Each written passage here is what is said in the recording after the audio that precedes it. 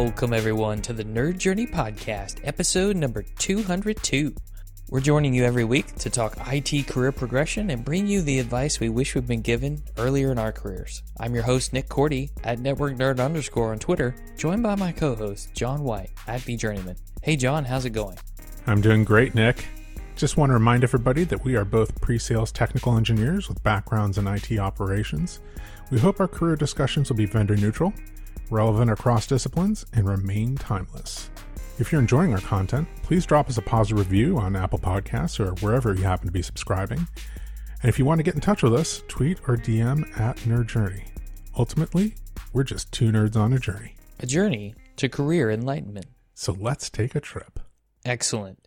Hey, don't forget, listeners, we have graph.nerd-journey.com, a place for you to find a connected knowledge graph of all the show notes, including guests, popular topics, book recommendations. Consider it our data lake, but it's a great place to search for content in interesting ways that one set of show notes can't capture. So give us some feedback if you get a chance to check that out. This week is a part 2 with Yvette Edwards. If you missed part 1 in episode 201, we talked about Yvette's beginnings in the tech industry as a developer in the telecommunications field at AT&T. And she had a very interesting foray into sales engineering.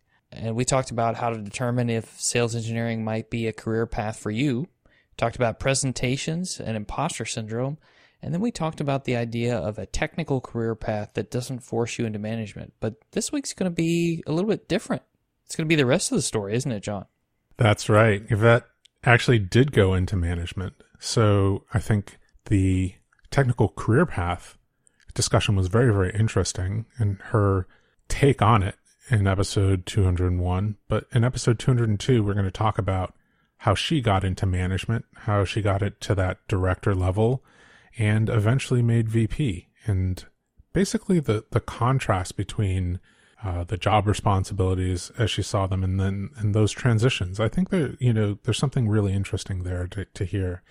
Also, I think what's interesting is the non-linearity of those career titles. It wasn't just individual contributor, manager, director, VP in that straight trajectory.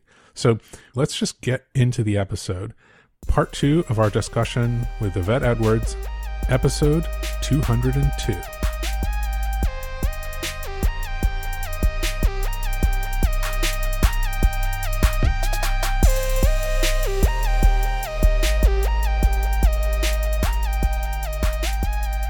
At what point, Yvette, do the items you mentioned, like mentorship, leading projects, actually become relatable experience for I want to go into leadership? Or maybe tell us a little bit about what prompted you to go into leadership and then how you leveraged that experience to convince someone that you could do the next step up, which is full-blown leadership. Yeah, so I will have to admit it was the other way around. Somebody convinced me to do leadership. Oh, okay. That's how it started. When Symantec had bought Veritas, so I was at that point in time had been a field SE and come to be an inside SE due to motherhood and career change and trying not to be on the road very much. So we had a large inside SE team in Heathrow, Florida. Symantec had just bought us, and they had a big team in Beaverton, Oregon. And so at one point we got a new leader, and so now he had two big inside sales organizations. So he had to do something about us in Heathrow, Florida. So he started having a team lead. And so me and another senior guy kind of took turns being team lead. So I can't remember exactly how the team lead thing happened, but I think he just kind of said, hey, does somebody want to help me out? And I think I raise my hand to help all the time. It's just kind of a thing I have to work on, but I wound up becoming a team lead. So I was a team lead in conjunction with this other person. I think we rotated quarterly or something. And so that was fine because for me, it was just, taking care of the team. It wasn't, to me, a leadership job. It was just somebody needed to do it. Somebody needed to raise your hand. And I happened to. I'd say about 6 months after he had become our leader, he decides to actually open a rec for a manager there. And of course, my counterpart wound up raising his hand to go for the interview. And I didn't. And the next thing you know, I get an invite in my calendar for the for the interview for, being the manager. And I was just like, well, why would he send me that? I didn't apply for it. But it probably made sense to him because I was the team lead. And so I was talking to the rest of my team and I'm like, I can't believe he sent that. I'm going to just have to decline it. And they're like, wait a minute, we don't understand because you are our leader. You do all this stuff for us and you take care of us. And we would really want you to be our leader. And the other reason was they thought that when the other gentleman who was our team lead, if he was our leader, he was more, he didn't care. He didn't take as much care of the group. So it was really my team telling me they wanted me to do it and they really would support me and that they needed me to do it, that I was the only person who should do it. So it was their encouragement and then thinking, okay, I'm not doing this for me. I'm doing it for them or doing it for us. And they would make our team better if I was the leader. So that's why I interviewed for the job. Now, when you interviewed, was it, I'm going after this to win it? Or was it more, I'm going to ask a bunch of questions and make sure I know what I'm getting myself into? It was definitely, I'm going to go after it and win it. It was a very intense interview process. And I realized, okay, if I'm going to do something, I better show up and not, number one, embarrass myself. And so I definitely went through making sure that I was prepared for the interview. I had a presentation deck and I think it was also just going to other people going, okay, well, how do I prepare for this interview? Luckily, my sister was a leader. So I was like, okay, kind of like, what would people be looking for? So I did prepare myself for it. When I decided to go for it, I wasn't just going to phone it in. I definitely wanted to do the team proud. And I really was trying to win it for us as a team. I think maybe people who are going for that first management position don't necessarily understand how intense that can be. That interview process is going to be very different from a individual contributor process, especially if it's your first frontline management job. So is there a resource or a process that you recommend? I mean, step one, have a sister who's already done it, right? But, if I would say you don't have that. He's saying this in pseudocode. Yeah. Is there something that you could recommend or highlights? The tip that I got was have a 30, 60, 90-day plan. Yes. And I had never heard of that, by the way, John. So it would have been nice. I Googled it. That, 18 years ago. But yeah. Now I have one these days, but yeah, I had no idea. Yes, I agree with you. So I think that, a 30, 60, 90 is phenomenal, but I think that the essence of what that really means is you have to have a plan. If you're going to be the new leader, this is a leadership role. It's not a supervision role, right? We're not saying, okay, I'm going to be supervising, the night shift, building widgets or something, right? This is truly a leadership role. So you definitely should have some type of plan. If you can build it out into a 30, 60, 90, that's phenomenal. And there's definitely templates out there. But I would say, first of all, start introspectively, right? So I have been helping teach an Emerge class here, which kind of helps future leaders. So I think it's really good that we have programs like that. If your company has a program like that, I would look into it. But I think that the way you want to start is, first of all, is leadership for you? Because I think that we all think that leadership is a great next step, but it goes back to what we talked about previously. Would you miss the individual contributor work that you do today, right? Because you may have a little bit less of that depending on, what the job is. So you may not get to be as hands-on. You maybe don't get to meet with customers as often, or whatever it is that you do today. When you get to that next level, you are going to be now in charge of caring for others. You're going to be in charge of strategy. You're going to be in charge of the HR component. So there's other things you're going to take on that you don't do today. So I think understanding as much as you can and asking the questions, or people that are currently doing that role. So first of all, have that introspective moment. Is this really something? Is this the shift I want to make? And when you decide that, yes, that is something you want to do, then I think you need to come up with your plan and your vision of how you would be that leader. What would you do? And sometimes, it could be as easy as, well, definitely not with what my leader does today. I'm doing the opposite. But that's great, because at least maybe you can articulate, okay, this is what I don't like about it. Or maybe there is, and maybe you think about it in a start, stop, continue format. Maybe that would help you build a 30, 60, 90. So if you think about a great leader that you have, so, maybe those are things that you would want to continue.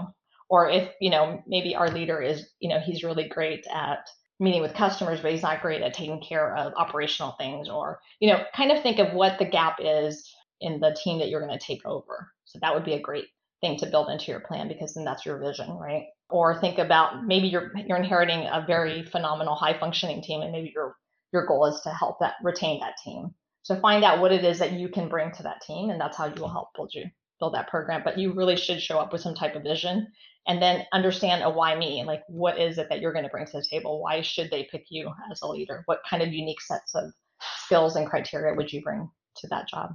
So I have to ask, Yvette, it seems like the more people I talk to about going into leadership, a large number of them fall into the category you mentioned where someone else suggested they go and do it rather than maybe them having the idea on their own.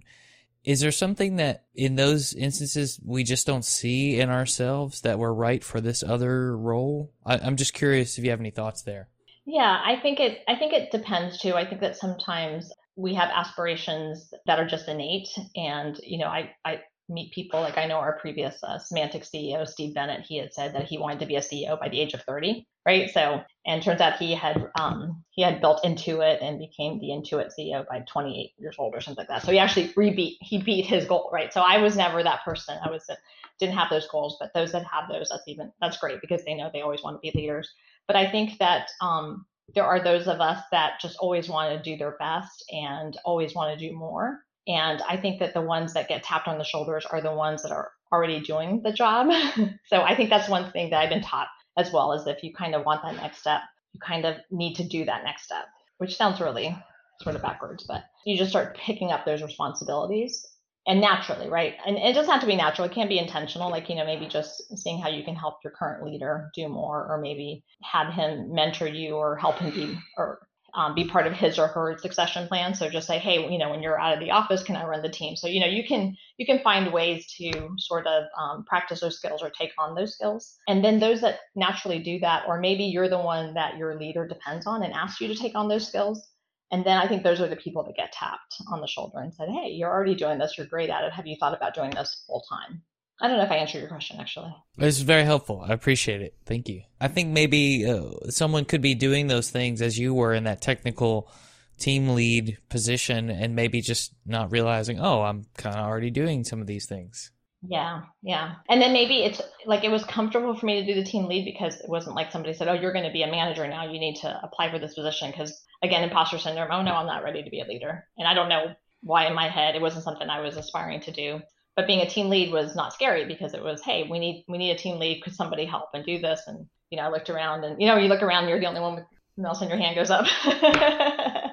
So that's how I wound up being HOA president here in my new neighborhood. Like, I'm like, yeah, we need to fight the builder. And everybody's like, yeah, let's go. And I'm like, who's with me?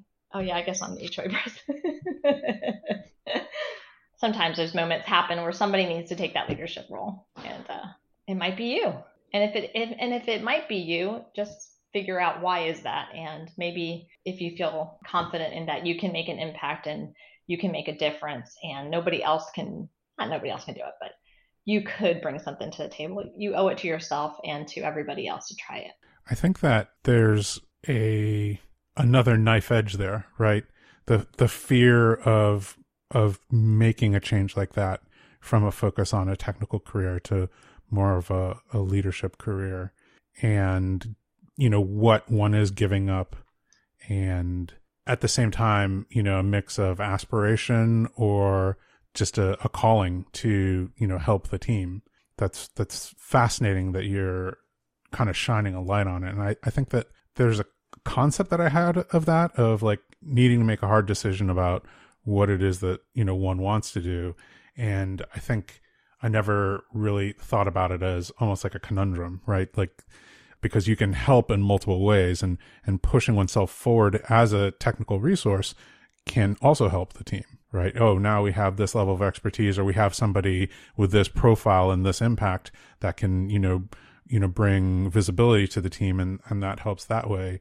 But there's also helping in other ways, like you said, like maybe it is just mentorship, maybe it is like a neo-supervisory, like, or just advice, or, non-management advice. Yeah. Like all the, the kind of development function without having a manager title that also magnifies the effect of the team. Right. And I guess I just, in my mind, I thought to myself, well, you have to make a decision instead of, oh, you find your calling and then people ask you to just move forward in that calling. And maybe that is manager, and maybe it is moving forward to, senior or super senior or super duper senior. Yeah, exactly. Or like a CTO or, a CTO ambassador maybe. All of those things. And every role is important, right? I think that's something that hopefully everybody recognizes, because every role is important, and there are callings at different points in time in our careers. And the good thing about, maybe moving forward and taking that bold step and going into management, if it's not for you, it's okay to take a step back. And it may not be a step back, it might be a side step, but it's okay to say, I don't want to be a manager anymore. And that is exactly what happened to me. So I had taken on this role, and I really enjoyed the team. I wound up managing my team there in Heathrow, Florida. But then I wound up also getting the team in Beaverton eventually. We acquired a company called BindView, so I had the inside SEs in Houston. So now I had this very big team. And so what I would do is I would travel to Houston, I would travel to Beaverton, Oregon. And then we acquired another company called Oteris, and I got the field mid-market SE. So now I had a really big team. And next thing you know, I had a national team, and I was doing a lot of traveling. And I was, again, I was trying to figure out work-life balance, and work-life balance at that time was important. I had a very young child. I had 3 kids at that time, and one was very young, and, there was just a lot of balancing, and, being away from home a lot was just not what I had signed up for. I was fine being the manager of the inside SC team in Heathrow, Florida. Next thing you know, I've got a national team, and I'm traveling like crazy. So I kind of, had that moment where I was like, okay, it probably was the point where they needed to give me a manager underneath me, because I was managing way too many people as well. But that wasn't quite in the cards, or I didn't see it in the cards. I think that, he was looking at giving other managers, and I wasn't one of the person to get another manager. So I was really close friends with another SE leader, collaborated a lot, and he was actually looking for a field SE for Florida and Georgia. And I was like, maybe I'll take that role, and then I'll travel less. I just have to travel to Florida and Georgia. So I wound up taking a step back and becoming a field SE, because I could travel less than being a manager of this national large team.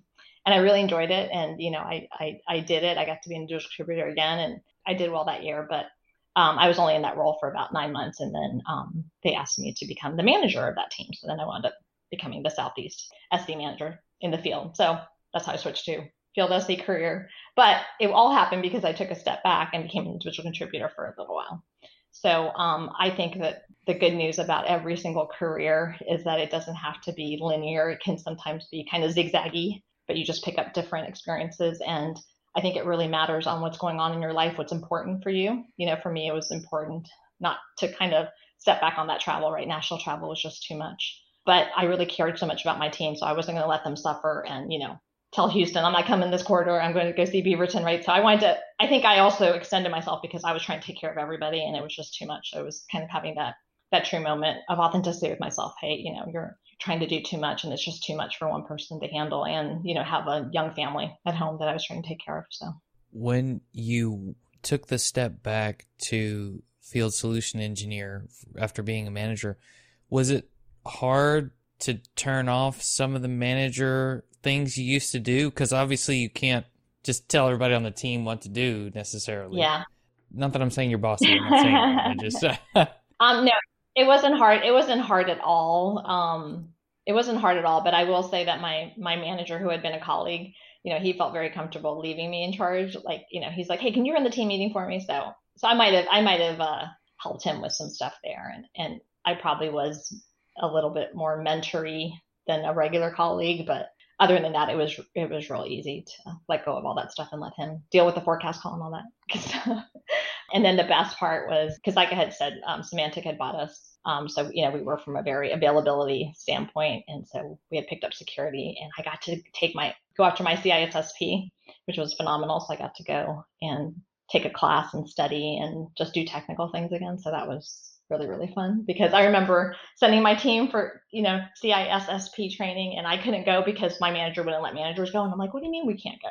So that was kind of a nice perk, because I got to go and get certified and geek out for a little while. And I love cybersecurity, so it was something new for me to learn. Can we talk about that maybe next step? Because on your resume or on your LinkedIn, it looks like when Veritas got spun out again from Symantec, it looked like you went and you had a director role at that point. And that kind of like second level management role where you're managing a team of managers seems like it would be very similar skills, but it isn't necessarily all the same skills, if I'm understanding it correctly, because I've never done it. So maybe I'm asking you, is it just all the same skills? It's like, oh yeah, my reports just happen to be managers, or is it a subtly different set of skills, or is it a completely different set of skills? Yeah, I would definitely say it's a different set of skills. In some aspects, it could be subtle, but it's just like I tell many SEs that want to be managers is I tell them, hey, number one, you're no longer here to be the smartest person in the room, right? Because the SEs were like, okay, we know all the answers and we're super technical. I'm like, your job now is very different. Your job is to make sure that your SEs are empowered, that they can, remove obstacles from them, right? So I think that's the hardest thing that some SEs have becoming SE leaders is sort of like if you're at a customer meeting, you have the answer and you're trying to answer it and you're like, no, let your SE do the answer, like things like that, right? Kind of let them shine. And so it's the same kind of thing in second line. You do kind of have to enable your leaders to be leaders, definitely give them the information, help them work through challenges. But unless you're having a skip level, you're not going to step in and say, okay, this is how you manage somebody out, or this is how you hire somebody, right? You have to let them hire people, but you have to teach them how to hire people. So there's all those things that you used to do that they're now doing, and you're enabling them to do it. You also have to be hands off, right? I mean, you shouldn't tell somebody, I would never tell somebody that reports to me who to hire, if they come to you for advice, and you definitely, help them make sure that they know how to hire correctly and hire the right person, but you can never specifically say, hey, I really want that guy or that gal. This is who you should hire because, they are in charge of that hiring, but that person becomes part of your organization. So that's another kind of subtle nuanced kind of thing that you have to do. But my shift was even more complicated than that because not only had I never been a second line leader, but we were sort of spinning out a new company. So we were kind of a startup, a monolithic startup, but we were definitely a startup. And I had to build the America's Channel SD organization from scratch. So I had to go out and hire my leaders. I had to decide how I was going to cover from an America standpoint, right? So I did decide, okay, am I hiring one leader in Latin America, for example? How do I cover the 50 countries in Latin America? So I had to build strategy. I had to hire leaders. So it was just a whole entire thing I'd never done before. It was org design. So that was even very, that's not something you do at first line management. So it was very interesting to know, okay, here's a budget, here is a org design, here is constraints. So that was a very, very interesting process for me. My manager at the time, and he's the one that tapped me on the shoulder, and he's like, because when he called me about it, I'm like, Channel, what do you really? And director, and he's like, well, you're ready for the next step. Don't you want this next step? And so of course I'm like, okay, yes. So it was that, but again, wasn't something that I had pursued, but they definitely were building the org design, and he had me in mind, and he wanted me to run the channel organization. And then running a channel organization is very different than running a direct SD organization, because now you're enabling our partner SEs, our partner SEs to understand your technology, be certified in your technology, and sort of build practices and services. So there was a lot I learned in that role, but I think one of the biggest things wasn't just being a manager of managers, but also how to do strategy and how to do org design. Those are all new skill sets for me. Right, because when someone goes up to the director level, it doesn't necessarily mean that they're going to have to build the entire organization from scratch. Right. They might just float into an existing one. Yeah. Yeah, and it was international as well. So I'm like, okay, well, maybe I just need somebody in Brazil because that's a really big country. But, maybe I'll do a NOLA and a SOLA. So that was all very interesting. And not having I could definitely figure it out in the States, but not having, and even Canada wasn't so complicated, but, trying to figure out the whole Latin America thing, that was very new to me. I even had to get a map. I mean, I kind of knew where Chile was and some of these other countries, but I'm like, I never even realized where Paraguay is or, and then learning tariffs and all the different things that they care about down there that, we didn't care about, international law. So just a lot. It was great. I probably shouldn't have raised my hand for that one or let him say, hey, do you want to take this on? Because it was a lot more, but it was a great learning experience for sure. As part of that greater impact you spoke to when we talked about individual contributors. So as a director, you're impacting more of the, I guess you would say, the company and its impact on the region or the world at large. What about keeping in touch with the lowest level individual contributors within your organization? Because you're probably not going to have one-on-ones with those folks as frequently when you're a director. Your one-on-ones would probably be more with your frontline management team, right? Yeah. Yeah, so I think it's really important to have skip levels. As a matter of fact, as a new VP here in public sector, I've been having a lot of those skip levels all the way down to the individual contributor level.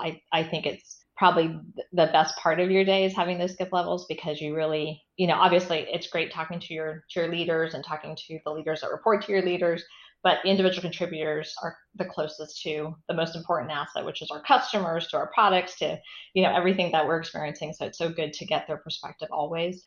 Sometimes you get happy ears up here. Not that you get happy ears, but people want to tell you everything's great, which is great, but I can't really help if everything's great, right? Like sometimes people, it goes to that knife edge you talk a lot about, John. Like it's kind of like, well, should we say we need help, But if anybody asks for help, I'm always very appreciative. And, I think Nick can speak to this, I will try my best to help. But sometimes that is nuanced, because as it goes up the line, people make things sound better and better. But then there's frustrations that you hear at the water cooler. Oh, why don't they fix this? But then, and I've said this to people, do they know we're struggling with this? And people go, oh, well, I'm sure they know. And I'm like, well, maybe they don't know, right? So I think I go back to when I was an individual contributor, and a lot of people are even here, in the neighborhood, when people are like, oh, I can't believe that they're doing this. I'm like, well, has somebody told the city of Winter Springs that, you know what I mean?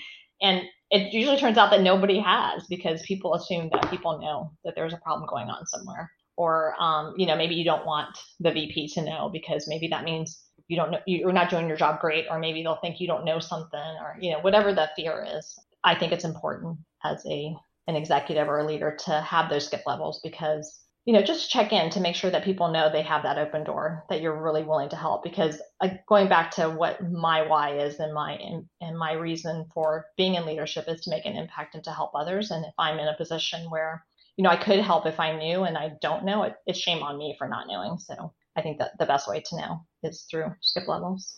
How do you manage that expectation of having your immediate reports? Part of their job is to filter, right?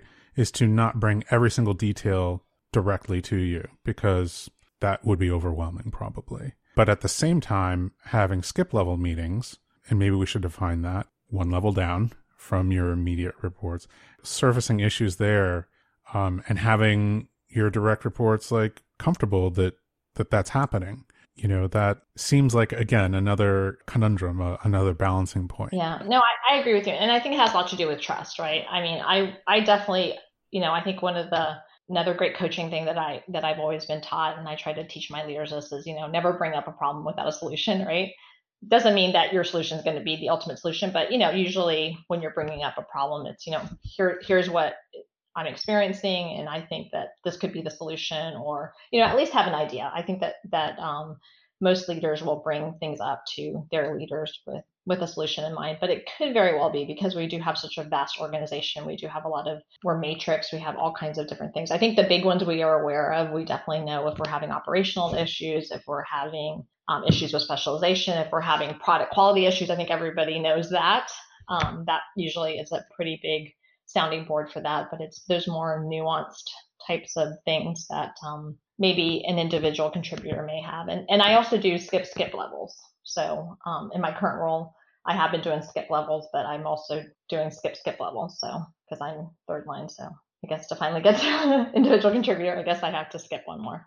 But you do have to have trust with your team that it's okay for their person to have a skip level with you, right?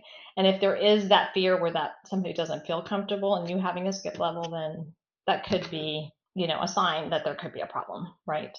And I've never had a problem with anybody having a skip level with somebody that reports to me up my line. So I would think that if I have a manager who is concerned about and especially if I have a skip level with somebody and they're just like, it's happened to me before, they seem really fearful, and you're just asking casual questions and they look like they don't want to give you any answers, or they're blinking, or they don't seem very open, then you can kind of know that you might have an issue, a leadership issue. But that's not the reason I have the skip levels, but sometimes that comes out in the skip level, if that makes sense. That's fascinating.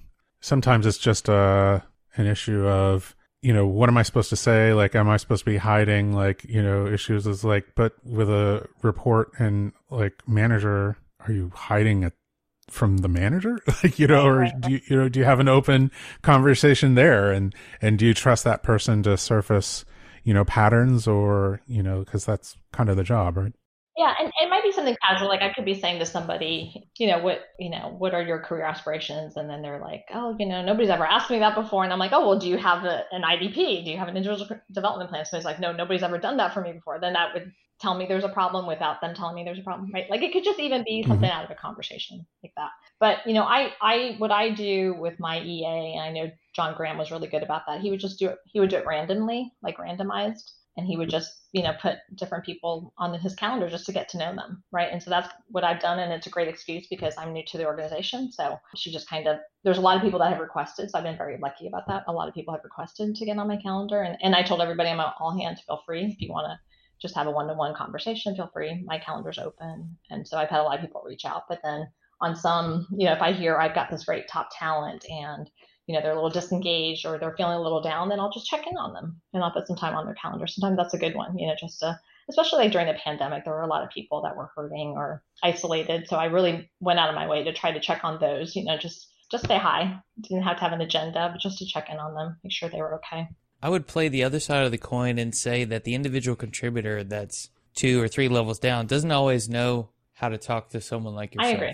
That's what I think. So I guess you kind of have to come with a set of questions you want to ask, or be the more talkative of the two, so you can set them at ease. Yeah. And like I said, like it's super easy right now when I'm doing them because I'm new to public sector. So, I can just say, I'd love to learn more about your customers. Let me know, what do you think that the trend is, what's going on in the industry, what's resonating with them more. So usually those are kind of my icebreaker questions, but I really want to know those answers too. So.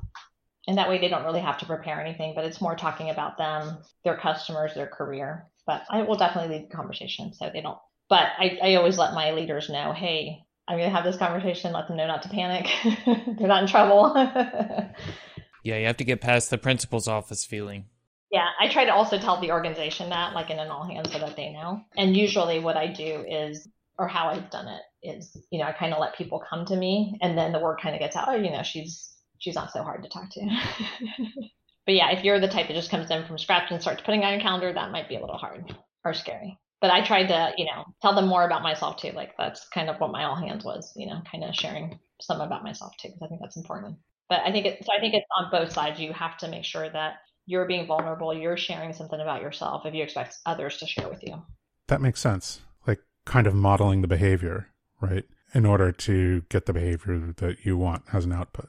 I can see that. I wanted to circle back to a topic that we had about technical career paths. And now that you're in a more executive position, do you have a perspective on that that's different from when you were in that technical career path?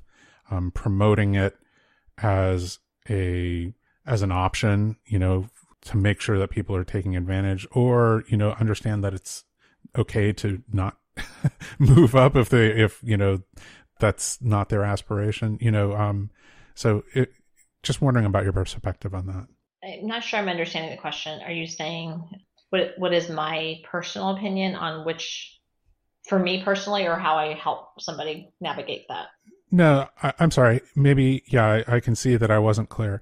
So there's a perspective from the person who has this career and who is thinking or needs advice on how to go about progressing their technical career. But what I was asking about is your perspective as an executive in the organization who's promoting this technical career path, the importance of it, the kind of benefits that the organization hopes to get out of it. If you could maybe talk about that a little bit, because I don't think that necessarily people understand like hey, eventually I want to be, principal, solution engineer. Well, why does the organization even have that title?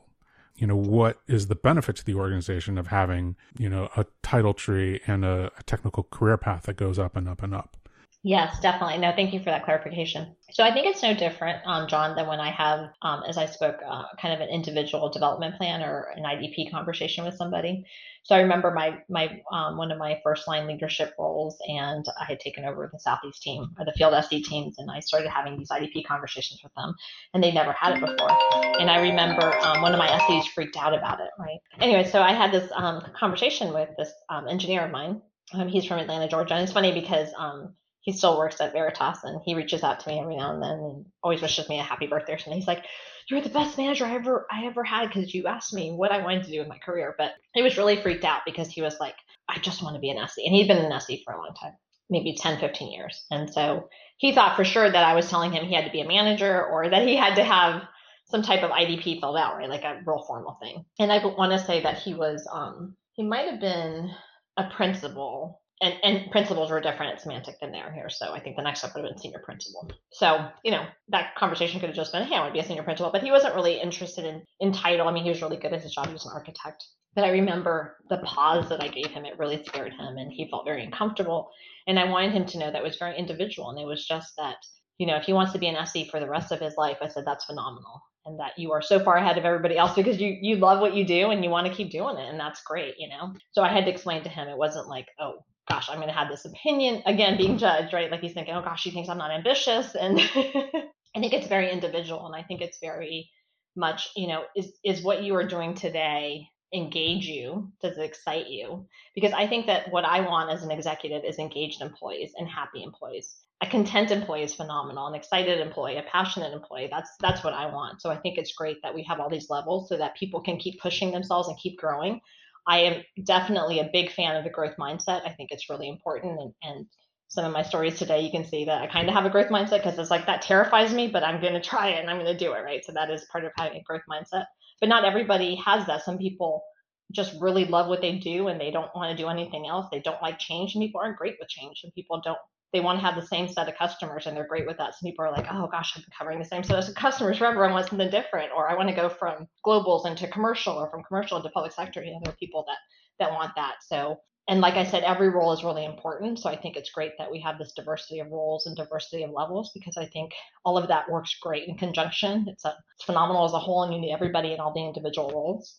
We can't all be leaders, right? You can't have all chiefs and no Indians, and you can't have all Indians and no chiefs, right? So we definitely have to make sure that everybody is in the role they're supposed to be in for them individually at the time. And sometimes, like I said, the time matters because work-life balance works in there sometimes too. And there's things going on in your life. And maybe you do want that big role or you want to go for a gated role, like here at VMware, which is principal, but it's going to be a year investment, a lot of hard work. So maybe it's something you push for, next year, or maybe 3 years from now when my kids are out of college, whatever it is that's going on in your life. I think that matters too. I think you have to look at it holistically. I love it. I just want to say thank you so much, Yvette, for taking the time with us. If anybody out there listening wants to follow up with you, how can they get in touch with you? Feel free to connect with me on LinkedIn, Yvette Edwards, DISSP. And just send a note, say hi, and I would love to chat with anyone. Awesome. We'll put those links in the show notes and make sure that people can find them and get in touch with you. Thanks again for spending some time with us. Yeah, thanks so much for your time. It's been a pleasure.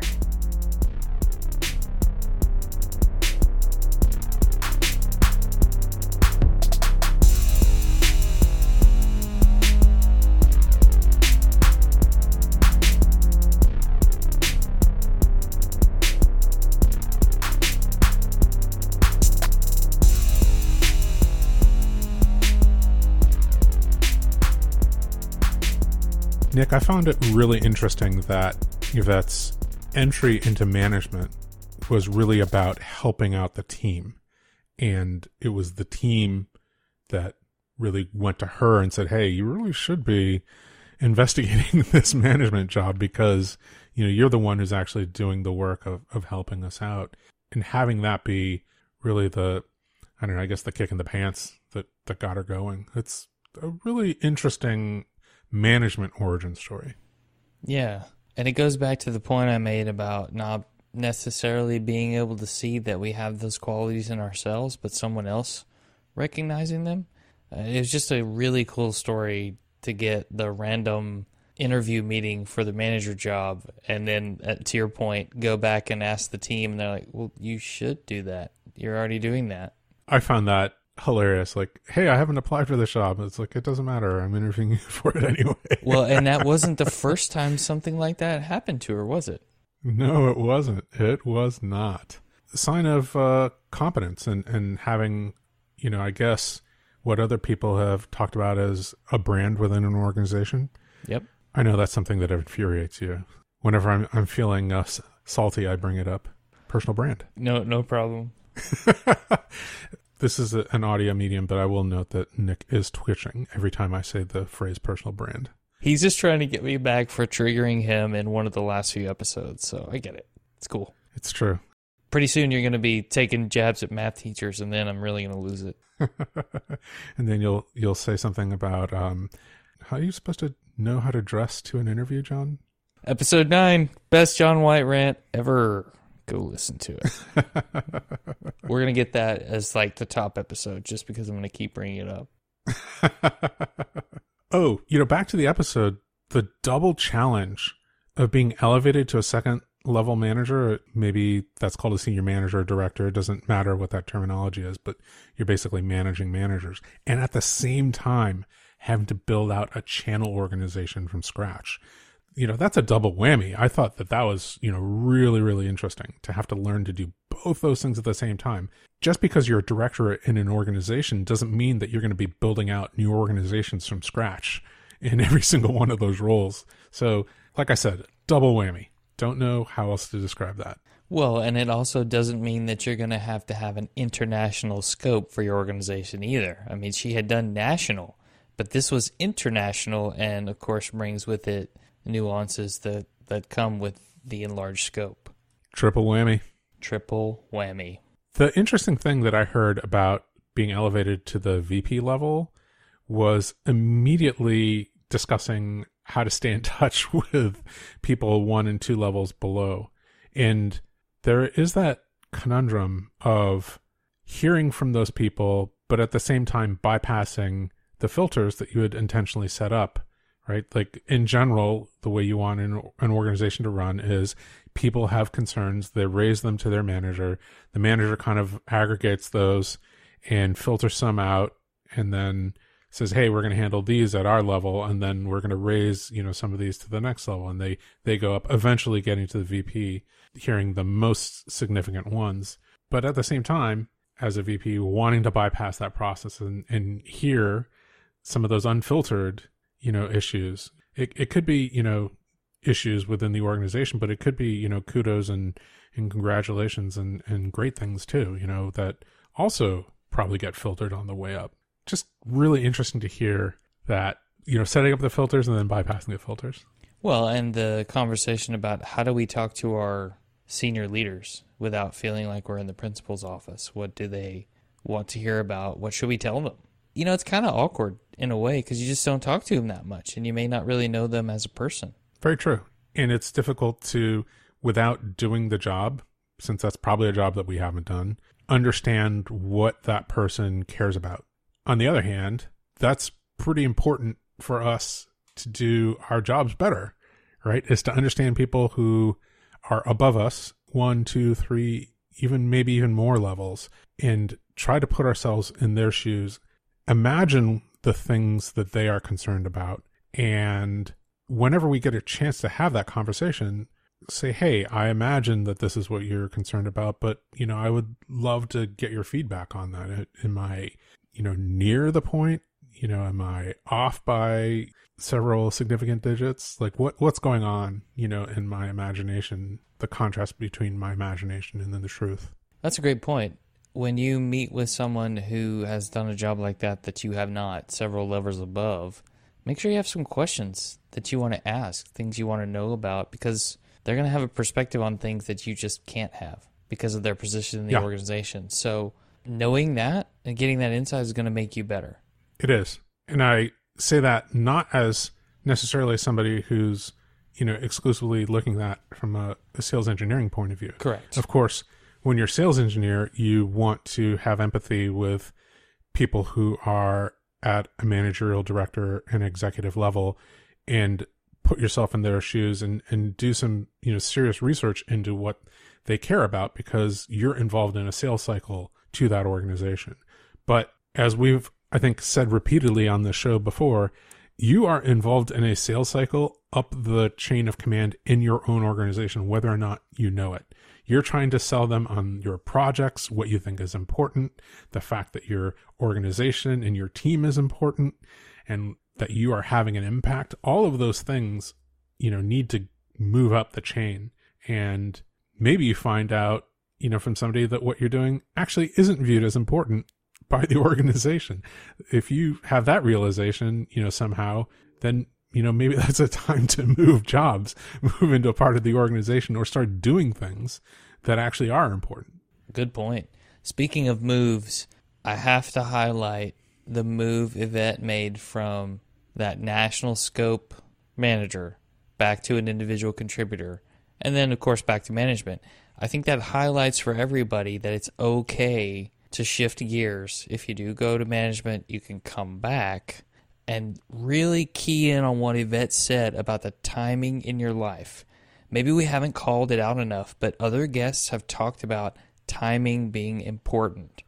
Andrew Miller, in his trilogy of episodes, talked about being in a hyper-growth startup and just being too oversubscribed to really spend the time with his kids that he wanted. It wasn't the right time for Stephanie Wong to take the job at Google the first time because it wasn't what she wanted. She wanted to wait for an engineer-type role. So timing has come up in a lot of other conversations, and maybe we haven't hammered that point as hard as we should. It may be the right opportunity, but just really the wrong time in your life to consider it. Right. Or to say yes to it. Which makes it the wrong opportunity. Yeah. A great opportunity at the wrong time. And I think maybe one of the points that we should make a little bit later on is having the discipline to say no to those opportunities.